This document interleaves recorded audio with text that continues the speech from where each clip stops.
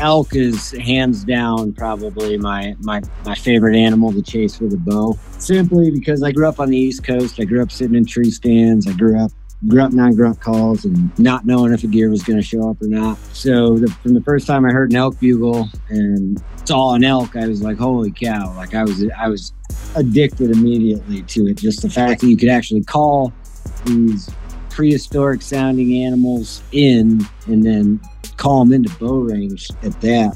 So I feel as far as my elk hunting experience goes, my elk calling experience, like first season, all I did was cow call, right? And then second season, started bugling a little bit and not really knowing what I'm doing. I'm just ripping bugles, right? Like I don't know the difference between a challenge bugle or anything. I'm just ripping bugles and like completely like no clue what actual elk sounds mean, right? Like regathering mews and bugles and all this kind of stuff. And I'm still not sure I know. That's the last key to the code. I feel like I'm right on the cusp of cracking, but haven't quite cracked. That's the other piece of the code that I don't know and I can't crack, is it seems like some years they're fired up super early, super early, and then late some years they don't talk. The last couple of seasons, elk won't. I didn't hear an elk bugle until like muzzleloader season opened, and usually when muzzleloader season opens, that screws everything up because the woods are packed full of people. Every season I go out there, like I come back and I'm like, okay, this worked, this didn't work. Go through the coulda, woulda, shoulda of every event, right, or every encounter, and then I kind of dial that back in and try to, again, like just I feel like at this point, like there's just a few small pieces of the puzzle missing, and it's gonna be maybe I'm delusional, but I feel like there's a couple small pieces of the puzzle missing, and then I'm gonna be like it's gonna be I'm gonna have it figured out. I'm almost there. Hey guys, real quick before we get into this episode, I need you to do me a couple of favors. First, go give us a review on iTunes. I can't stress it enough. It's really, really important for me to help keep this free and to help me keep it going. Next, get involved with your hunting rights. Go join Howl for Wildlife. Super simple. Takes a couple minutes. You can even do the free membership. I don't care, but be involved. Lastly, I want you to do yourself a favor and up your shooting game and go get you some Phoenix shooting bags. Use promo code John Stallone to save 20%. That's all I got for you. Let's get into this episode. Hi, welcome to Days in the Wild Big Game Hunting Podcast, brought to you by Phoenix Shooting Bags. Today we are going to do a little campfire storytelling session, I guess, with Mike Hearn, and just kind of listen to some of his experiences, and maybe we could pull some tidbits out of that. So, what's going on, man? What's going on? Another day, another dollar. Yeah, same here. Not enough dollars. Yeah, exactly. Especially nowadays. For sure. I was just talking to one of my employees today. My wife has been breaking my chops for like the last 5 years. She's always wanted a Cadillac Escalade. And it's like, it's a super expensive truck. But the last truck I just got her about a year ago, it's a pretty freaking damn expensive truck too. Like really not too far off. So I'm like, you know how things progress. It's just a little bit more. It's just a little bit more. And then you end up buying almost $100,000 truck. Anyway, but it's crazy to me. The sticker price or the invoice price on the truck is like $96,000, which is already just mind blowing. My first condominium that I bought didn't even cost that much money. That's already mind blowing. But they put a $30,000 premium on it to buy it. Oh yeah, because of this, they just don't make that many right now. Yep. The fact that people are willing to pay that much more for a depreciating asset is like mind blowing to me. Absolutely, I can't even wrap my head around it. Yeah. No, I've never bought a brand new vehicle in my life Oh, really? You're smart. for for that reason. Like, one, I'm not super wealthy, but two, I know like as soon as I start driving it, like the value drops significantly. Yeah. Yep. So It's nuts. Absolutely nuts. It's getting worse and worse. But anyways, so Mike, give us a little rundown about yourself, and we'll hit it. well, what do you want to know? Avid hunter, obviously. I bow hunting is my passion, but I recently picked up a rifle and that was a lot of fun. But my day job, I'm in the Army for my day job. I work at a non-commissioned officer professional development academy. And then in my spare time, I write outdoor and hunting related content for Black Rifle Coffee through their outdoor publication, Free Range American. And then I hunt. And that's about it. That's all I do. Not very interesting. Well, I mean, I'm sure the military offers some.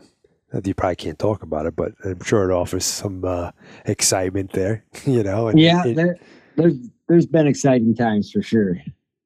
yeah. Well, being primarily a bow hunter, what's some of your favorite hunts that do you partake in on a yearly, and what's some of the favorite ones you've gone on?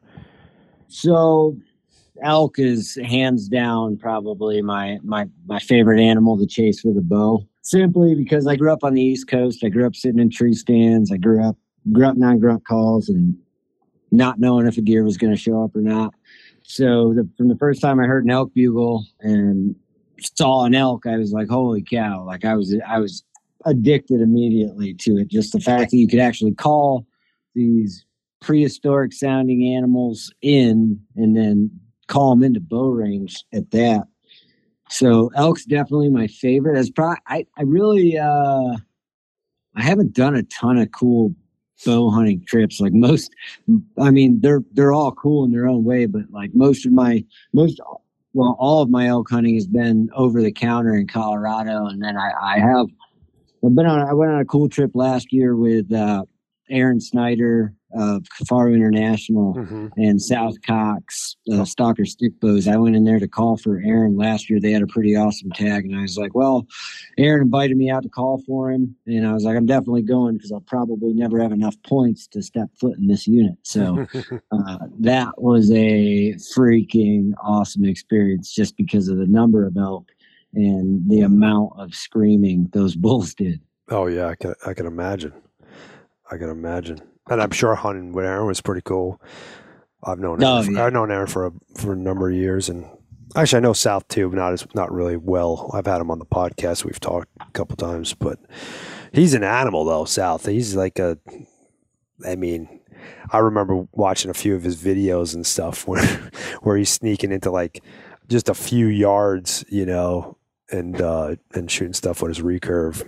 And he's got a lot of patience. We talked a lot about his stalking practices and so on and so forth on a podcast I did with him several years ago. He is definitely a patient man. Yeah, I think that's the other reason I like elk hunting is it's instant gratification, right? Like I rip a bugle, I know if a bull's in that drainage or probably not in that drainage, or at least I know there's a bull in there that potentially wants to die that day, and then I can start working, and it's not a lot of sitting still. Yep, I don't do that so well. I don't know either. It's elk hunting's probably my favorite too because of that. Like, it's a constantly you're on the go, always on the pursuit. It's different than the chess game of sitting in a whitetail stand or something like that. Yeah, 100%. For sure. So, if you could share a couple of those stories with us exactly, take us through a detailed account of, one or two of them or maybe three, depends on how detailed they are and how long they take. But, that'd be awesome if you could. Yeah. Well, I guess we could start with my first over-the-counter archery elk hunt. So like I said, I'm active duty military, and I grew up primarily in airborne units. I'm a parachutist or a parachute infantryman. Oh, cool. And that's where I grew up, and that's kind of where my heart, as far as the military goes, like that's like, it's like hunting. I used to eat, breathe, and sleep it, right? Mm-hmm. And I went down to Fort Benning, Georgia to become a drill sergeant for Infantry 1 Station Unit Training, where all the new infantry recruits come to get trained when they first join the Army.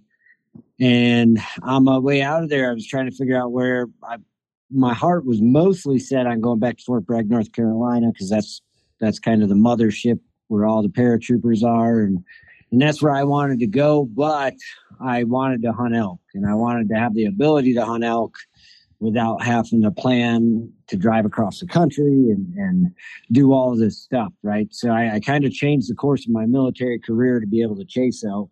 Never having done it before, I just knew it was something I wanted to do. So I ended up getting stationed out at Fort Carson, Colorado.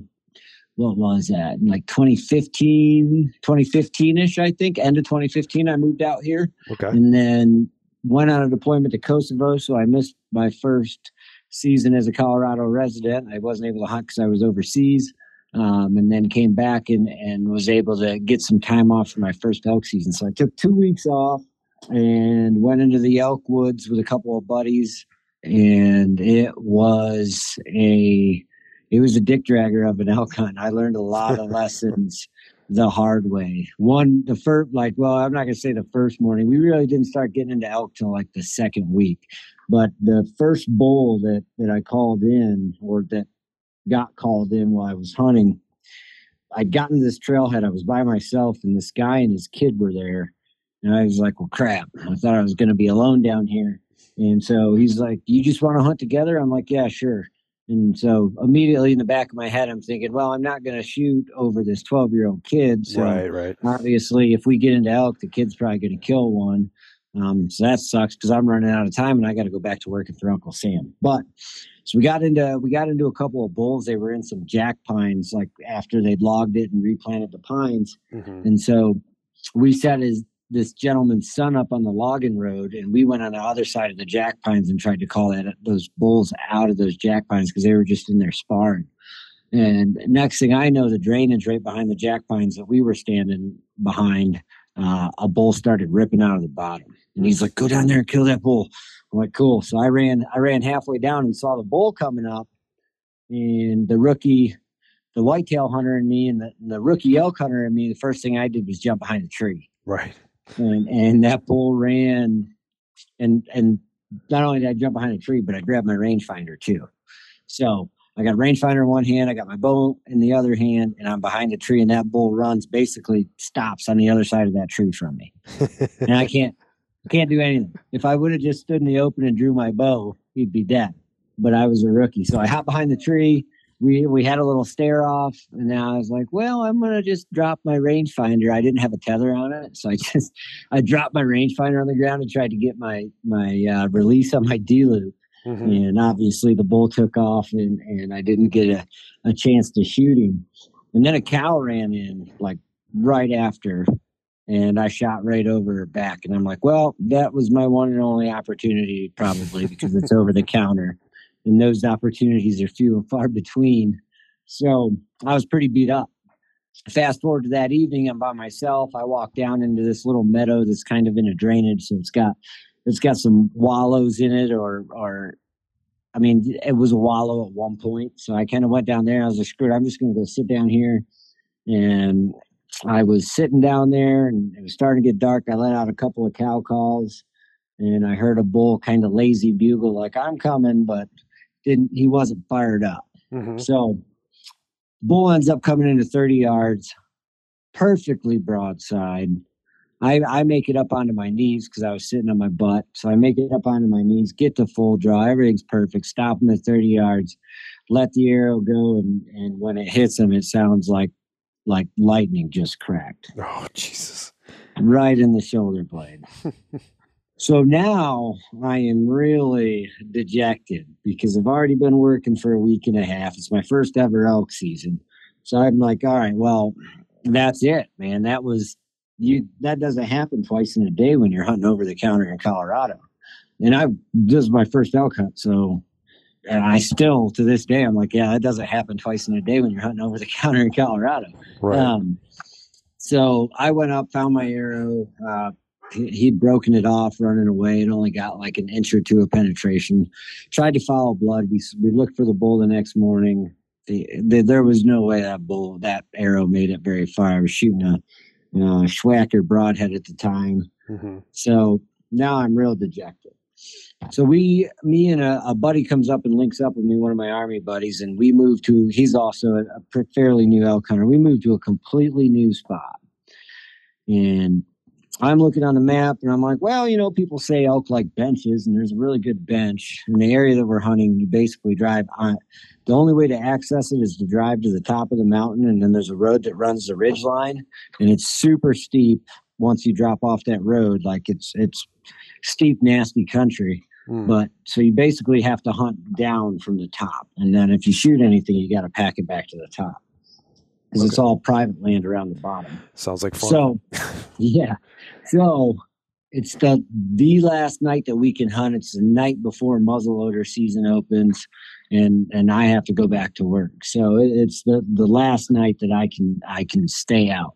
And the road to get up to the top of that mountain sucked. So I told my buddy to go sit that bench. And I told him where I was going to go, which was like way down the mountain. I was making a Hail Mary, trying to get into elk by whatever means possible.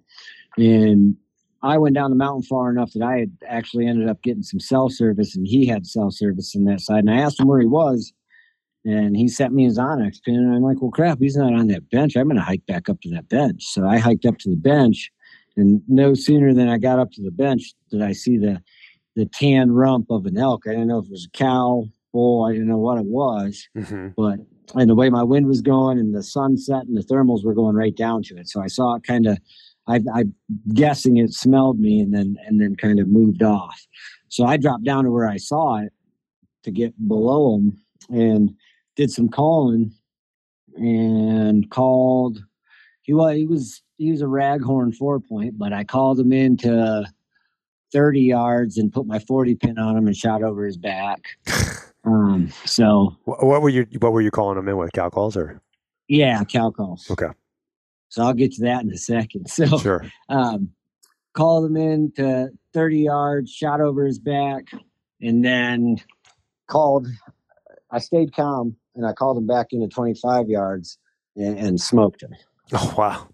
We ended up not finding him that evening. We had plans to drive off the mountain. So we spent the night. I got up early and went in and found him probably 25 yards from where we had lost blood that night. So I think our eyes were just strained and tired. So it was a pretty grueling first elk hunt. And I definitely feel fortunate that I got one, because then people are like, people don't kill elk with their bow on their first elk hunt. Like that's not common or typical. But I'm an Army guy, so I'm good friends with pain and misery. So I was going to say, if you put in enough time, and it sounds like you were there for what? Did you say how many days total were you there? 2 weeks. So so 2 weeks. So 2 weeks, you're basically on your second year. Yeah. Compared to most people, I get this. We have this conversation all the time. My buddy Charles and I, and we were sitting there conversating one day, and he was like, it's funny how people are like, oh yeah, I've been hunting for 15 years and da da da, and you find out, they've been hunting 15 years for 1 week out of 1 week out of the year for 15 years, and then you take a guy, like for instance, one of the kids that works for me, he's like in his early 20s. I've been hunting since I'm 5 years old, but he's been hunting for a long time too, but he's 20, he's much, much younger than me. My point is, but he hunts, like 180 days a year. Like, so 180 days, that's like, what is that? That's like 25 weeks or something like that, Yeah. That's like the equivalent of somebody else saying I hunted for 25 years. Yeah. No, I never even thought about it like that. That's a very good point. So yeah, it's not, years. Okay. Yeah. You will pick up stuff while you're not hunting from other people, from, just the things changing and whatever. But the actual physical hunting that's giving you the most experience and give you the most opportunity, there's no substitute for time in the field when it comes to success, because you can't kill them from the couch, right? So, Yeah. but yeah, it really boils down to how many days, how many days can you spend, I can't tell you how many times. So like, I come off like a 8 or 10 day hunt and I'm like, man, I just learned a shit ton. And I've been hunting that animal for whatever, 15 years, let's say. But yeah. So if you put 2 weeks in, even if it's your first time, you ran through a lot of learning curve that first week and most of the second week. And then, things start clicking and, opportunities and you had other opportunities, right? So, and you learned from those mistakes. Like you even said it like right off the bat. My first rookie mistake is I jump behind a tree. Yeah. I'm sure you realized that, and that was a mistake right from the get go, right? I can't tell you how many times, guiding people or whatever, you're like, no, don't sit behind that. Go get in front of it or whatever, So the fact that you put that much time and effort into it doesn't surprise me that you got one, is basically what I'm getting at. Yeah, for sure. Yeah, and the lesson, like, well, you nailed it. Like, time in the field is there's no substitute for it. Yeah. Zero. Like, and then like fast forward to my next season, this was before Colorado changed the big game structure. Mm-hmm. So it was before like the season opened on September 2nd every year. Mm-hmm. I think we had 2 bulls on the ground by September 5th. Wow. So it was that learning curve that first season. Like, I took a lot of those lessons learned. I was like, all right, I need to get better at this. I didn't bugle at all the first season. Did not bugle. Like, I carried a bugle too, but I did not bugle. And then I went back to the drawing board and learned how to bugle and do all that. And then I bugle in the next season was what killed both those bulls early. Yeah. Surprisingly. So that's awesome. But yeah, definitely the time in the field. And then it almost seems like I should have killed a bull this year. I did kill a bull this year. I'm certain that bull is dead. I could not find it to save my life. But so yeah, I shot a bull this year, and the arrow completely, like, the arrow's soaked. It wasn't a muscle hit. I saw where the arrow hit the bull. Maybe it was a little bit further back than where my mind's eye remembers it, but like, even so, it sounds like maybe even if you had a liver shot or whatever. Yeah, and that's what I'm starting to wonder, is if maybe I got one lung and liver, and maybe he was quartered to me a little bit more. Felt like he was perfectly broadside. But like, when I saw that arrow hit the bull, I had a camera guy with me, and I looked back at the camera guy, and I'm like, that bull's dead. Like, and then we found my arrow completely soaked in blood and could not find a drop of blood in the ground, and gridded that area with 4 of us total, gridding the area off, and just couldn't find him. So, wow.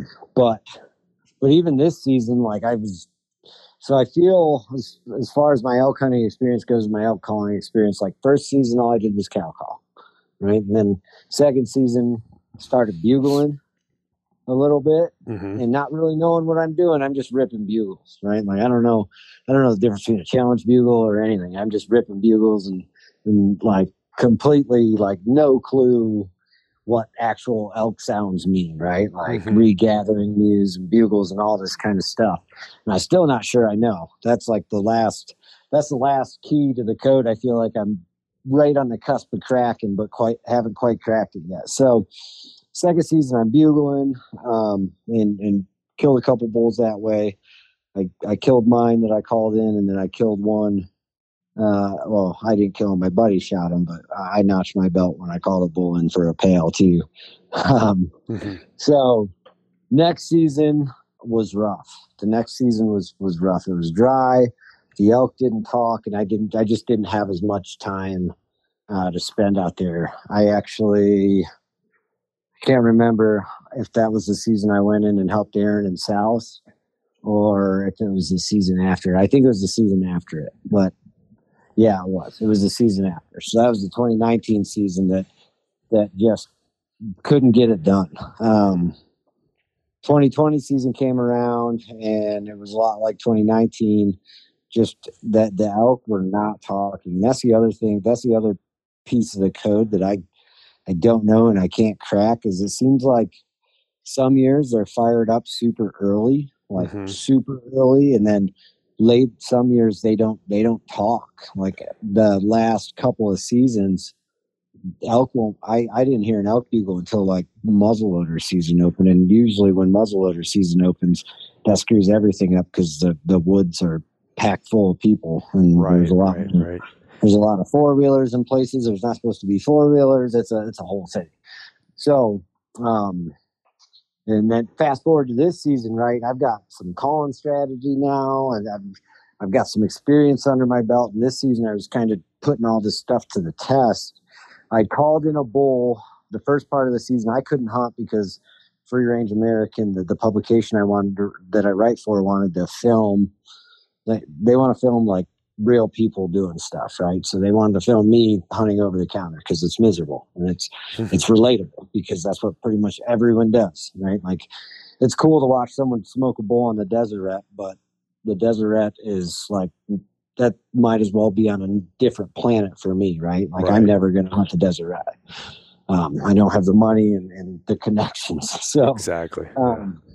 So we were filming an over the counter elk hunt. Like that's the story, right? Like this is over the counter elk hunting. It's great, it's fun, but it kind of sucks too, like big time. Yep. So gotta embrace the suck. Yeah, exactly. So the bulls had started. I called a bull in for a buddy. It was his first time elk hunting, and like me, we started working a bull this one time, and he hopped by the tree. I'm like, "What are you doing? Get in front of that tree. Walk that way 20 yards. Stand there. Don't move."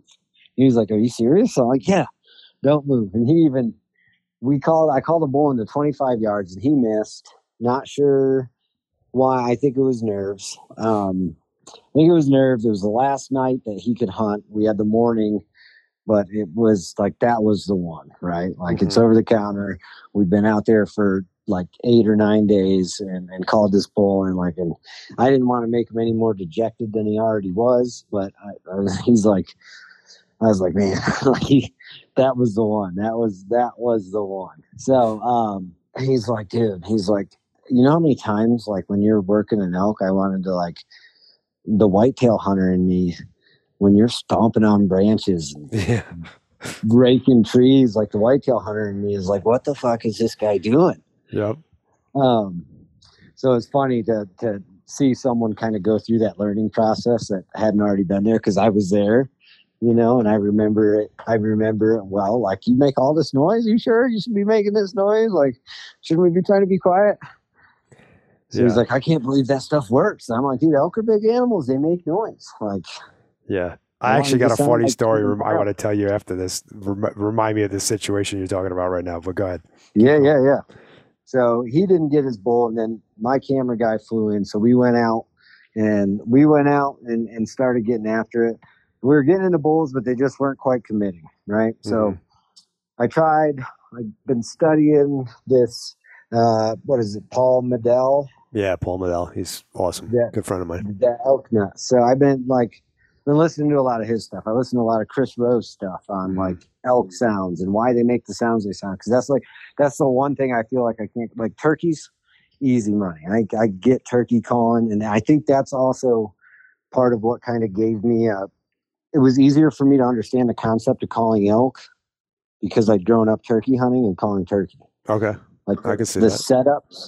The setups for archery hunting elk are the exact same setups for shooting a turkey in the face with a shotgun, right? You want to set up behind a hill, behind a low rise to where, like, when you can see the gobbler's head, he's in range of your 12 gauge, right? This is the same exact thing with a bow and calling elk. Like, you want to set up to where when that bull comes in and you can see him, he's in bow range. So I think that shortened my learning curve. But so I've been listening to a lot of Paul stuff, trying to just figure out what sounds to make when, right? Because that's like, and I feel like I'm getting a grasp on it, but not I'm not quite there. Like, I feel like I still got a few more pieces of the puzzle to put together.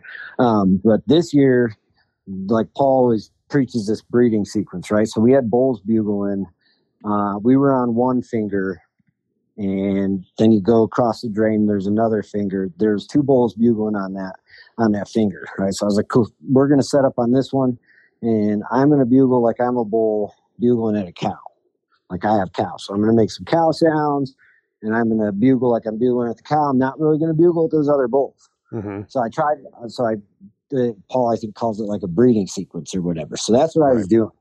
And at one point, this bull sounded like he was leaving or walking kind of the backside of the finger that he was on. Mm-hmm. Is my best guess is that's why he sounded further away.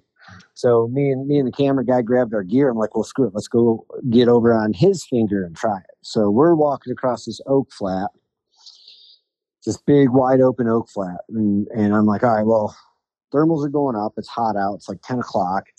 I'm like, thermals are going up. So I'm just going to let a cow call go and see if I can get this bull to bugle to figure out what elevation he is on this finger so we can get in above him so the wind doesn't get us. Mm-hmm. So let out a cow call, bull bugles. I'm like, cool, there he is. So we start rocking and rolling, and then bull bugles again, and he's closer. Mm. And then next thing I know, we're pinned in the wide open, and he's a pretty good 6 point. Of course. Pinned in the wide open, and he comes straight at us, like short oak, like short scrub oak, and he walks straight at us. Put his head behind some oak. I tried to get the full draw. He pinned me, and that was the end of that. So he was gone. But the next day we got in. We went same area. I heard a bull bugling, but he wasn't like working the calls or anything. So I was like, screw it, let's just hang out. I knew he was bedding on that ridge, that same ridge where they were both bugling the day before. So I was like, we're just going to hang out until he starts talking again. We tried to sneak up to where his bed was. It was too loud. And I'm not South Cox sneaky. So I was like, we're just going to hang out till he starts talking this evening or gets up to feed. Had no clue there was a wallow there. There was a wallow probably 40 or 50 yards away from where we were just kind of taking naps in the shade. And bull got up, bugled. I cow called to him. He didn't respond. And the next thing I know, I heard him thrashing in water. I'm like, there's a wallow down there. This is perfect. So, and it was below where we were set up. So it's midday. It's warm. Thermals are going up. Easy money. So every time, look at the camera, I'm like, every time we hear him thrashing, we got to move. Every time he's not thrashing, we got to stop. So I got to probably 30 yards from the wallow and where he was. I think he caught me moving a little bit, but he didn't spook. Mm-hmm. He just saw something he didn't like and started moving off the wallow. I got to full draw. Cow called, stopped him, and he was at 35 yards and nailed him. Like, I was certain. I mean, I looked back at the camera and was like, that bull's down. And then that's the bull we never found after searching for him for 2 days. But like the day before, some of the coolest stuff that I've experienced over the counter hunting, like that bull coming in, that bull screamed the entire way in until he was under 20 yards when he picked me off trying to get to full draw. But like, I know it was probably that breeding sequence, right? Like I was a bull that was calling to cows and I wasn't bugling it. If those bulls in the upper finger. So like I feel like I'm like right there. Like there's just a few puzzle pieces missing. I'd like to be able to do that more often than I do it now, but I feel like I'm getting there. Yeah, so. For sure. I've been studying Paul's stuff for, I don't know, probably 5 or 6 years. And these last couple of years now, now that I feel like I have a good grasp on his interpretation of the language, I find myself going through the woods, and when I hear stuff, I feel like I got to tell whoever I'm with, okay, he's doing this, he's doing that. Yeah. Yeah. Like I walk myself through it all the time. I unlike you, when I first started elk hunting in the late 90s, I only cow called. I shouldn't say only cow called. I did use a bugle, but I only did the location bugle. I did your standard, you know, on a Terminator, Primo's Terminator or whatever. And it was just to get a bugle back to know which direction to go into. And then I would switch to cows because that's what I felt confident with. And you know what? It worked for me. I killed elk. My first 3 tags actually in Arizona were cow tags. And I killed cows those years, and then you know I finally got a bull tag, and but yeah,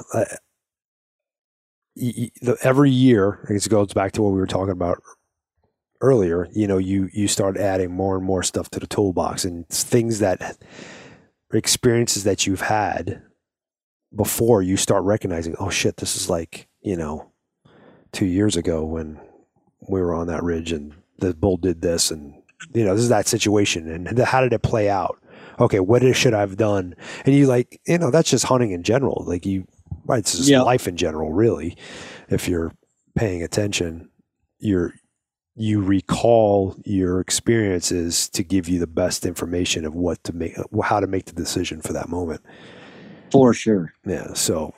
But I was going to tell you about, so the whitetail, I used to be that way too. Like actually when I hunted elk up until probably six or 7 years ago, man. Yeah, probably around the same time, like 2015, maybe 2014, something like that, when I started being okay with making noise for elk. It wasn't until then, but I actually figured out something about whitetail and about being quiet versus being noisy that worked really, really well for me.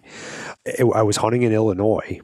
I live in Arizona. So I would go every year. I would take a trip to the Midwest to go hunt whitetail. I do one whitetail trip a year. And there was all these leaves like every day. Like I had to get from my, you know, where I parked, I'd have to hike in and then come across all these leaves to get to my tree stand. And man, at first I'm like, I started like clearing paths so I could get in there quietly. And I was in there one day, like around noon, and I'm clearing my path. I'm just shuffling my feet and kicking the leaves, you know, on either side of me to make like a clear path so that I can sneak in. Right. So I could do that in the morning and in the afternoons. And I'm doing this, and the shuffling of the leaves, and this buck comes running up to come look. And of course, you know, I got no arrow in the quiver. My arrows are in my quiver. You know, I'm not ready. I don't have, and I didn't end up shooting that buck. And then I'm like, whoa, what just happened here? Okay. Then I started thinking about it. I'm like, he probably thought I was like another buck either making a scrape or I was chasing a doe more than likely. Because I started paying attention to like the cadence of it, right? Of me shuffling sounds like that, you know, like when a buck's chasing a doe in the leaves and in you know, that time of year, it's like, it sounds like you know, it's like a couple of quick trots and then a stop. A couple of quick trots, and that's kind of what I was doing. So I started doing that when I would go to my stand. I would knock an arrow, and I would kind of do that cadence when I'd run to, like, not run, but like I'd kind of like, you know, take that kind of a pace and cadence to the stand. And I can't tell you how many times I've called bucks up that way because they think it's another buck. So being quiet is not always, you know, because deer make noises too. It's just got to figure out what those noises are, right? Exactly. So yeah, it's just like elk hunting, and that's what made me okay with making noise in the elk woods. I'm like, okay, well, yeah, elk break branches when they're walking. They, you know, they're not trying to be quiet coming through stuff. I mean, they can be. Shit, I've had pretty silent elk come in plenty of times, but. You know, if you're trying to pretend to be an elk, you got to be an elk. You got to create the illusion. And, you know, exactly. That I've been talking about that forever. Like, cause see, and this is the other thing, like before that realization, when I would be up in a tree stand, I would tie a piece of fishing wire to my tree stand and tie it to a branch down in the bottom, like a big, deadfall or something. And when I was doing my rattling and grunting sequences, I would rattle, grunt, and I would lift up on that. So it sounded like bucks fighting in the leaves, So I was creating the illusion. And that translated over into elk hunting too. I'm like, okay, well, anytime I'm calling something, I'm trying to create the illusion. Let me give him all the sensory stuff. He can hear this, he can hear that. Hell, I've even done stuff too at in different situations where I felt like it was necessary, and it translates into opportunities, and more opportunities also, often translates into success. So. Yeah, for sure. That's crazy. I always tried I never thought about the cadence, but I always tried like the heel toe. Because you know how whitetail are like when they're walking. So I always try to do like heel toe. It never worked for me. Yeah. I'm also super like impatient, but that cadence makes perfect sense. That's cool. That is super cool. Yeah. Hey, it's not like 100% all the time, but hey, if you're going to make noise going, you might as well try something, right? Like, yeah, 100%. Or bring a rake in with you and clear a path, that way you only mess up one hunt. But anyway, you got any other quick stories you want to share with us before we jump off? I think I'm good. All Unless right. you want to hear any stories. No, I think we covered it quite a bit, but I think the takeaway from you sharing is like, okay, so it sounds like what, 7 years you've been hunting elk? Yeah, 2017 is my first season. Oh, 2017. So 2017, that's what are we, 2022? That's 5 years, right? My math right? Yeah, that's 5 years. 122. Six. This is my sixth season. Okay, this is your sixth season. Okay. So in the grand scheme of things, that's not a whole lot of time, but you found success. Yeah. I found, and I feel like I found, even like I didn't kill an elk this year, right? Mm-hmm. Well, you didn't harvest an elk. You killed one. Yeah, I didn't recover, but I have definitely it's like you said, like every season I go out there, like one, I come back and I'm like, okay, this worked, this didn't work. Go through the coulda, woulda, shoulda of every event, right? Or every encounter.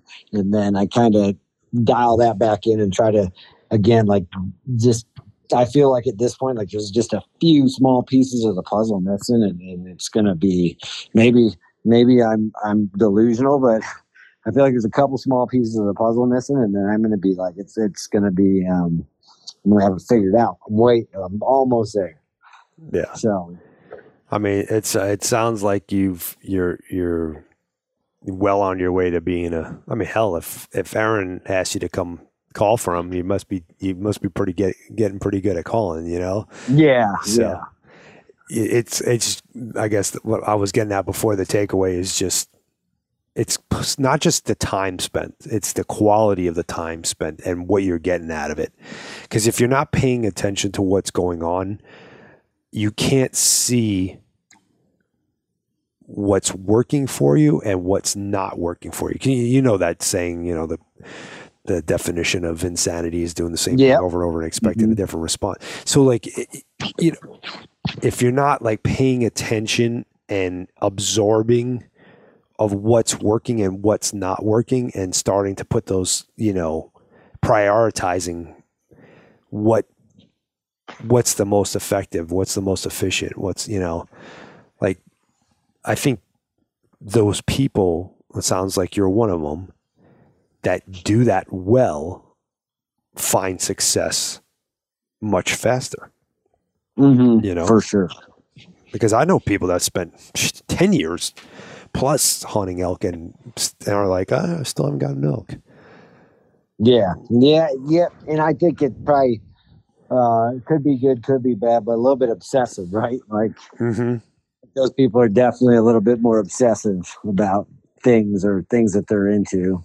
So, and I definitely you said before we started recording, like you can't take on any more hobbies. Like Yeah. I'm in the same boat, right? I'm in the same boat. I'm to the point now where I'm like, all right, I'm not fly fishing. I love fly fishing, but I don't have time for it. Like I've got to, if I want to be good at this, I got to cut X, Y, and Z out to be real good. So, right. Exactly. I know, like for a fact, like, so I have hunting businesses, and then I have my, the business that feeds my family, which is swimming pool construction service, and pretty much everything deal with swimming pools in the commercial setting. I know if I stop the hunting business, I'll stop doing this podcast and everything, and I just focused on my pool business, I would have so much more time and so much more money. I can hunt for myself way more than I do now. Yeah. It's like, but if we just were, you sound like me, you probably just like to add stuff, man. Variety's the spice of life, I guess. I don't know. It is for sure. Like I'm full-time military, and like right now I'm under the gun on a couple. I owe like 4 articles before the 1st of November. So I take my uniform off and I either stay in my office at work or I head back to the house, and then I start cranking out articles for Black Rifle. God dang, I'm going to die of a heart attack at like 40 something, but it's okay. Oh geez. Hopefully I'm going to have fun. I'm going to have fun doing it. So hopefully not. Well, man, I appreciate you coming on and taking the time.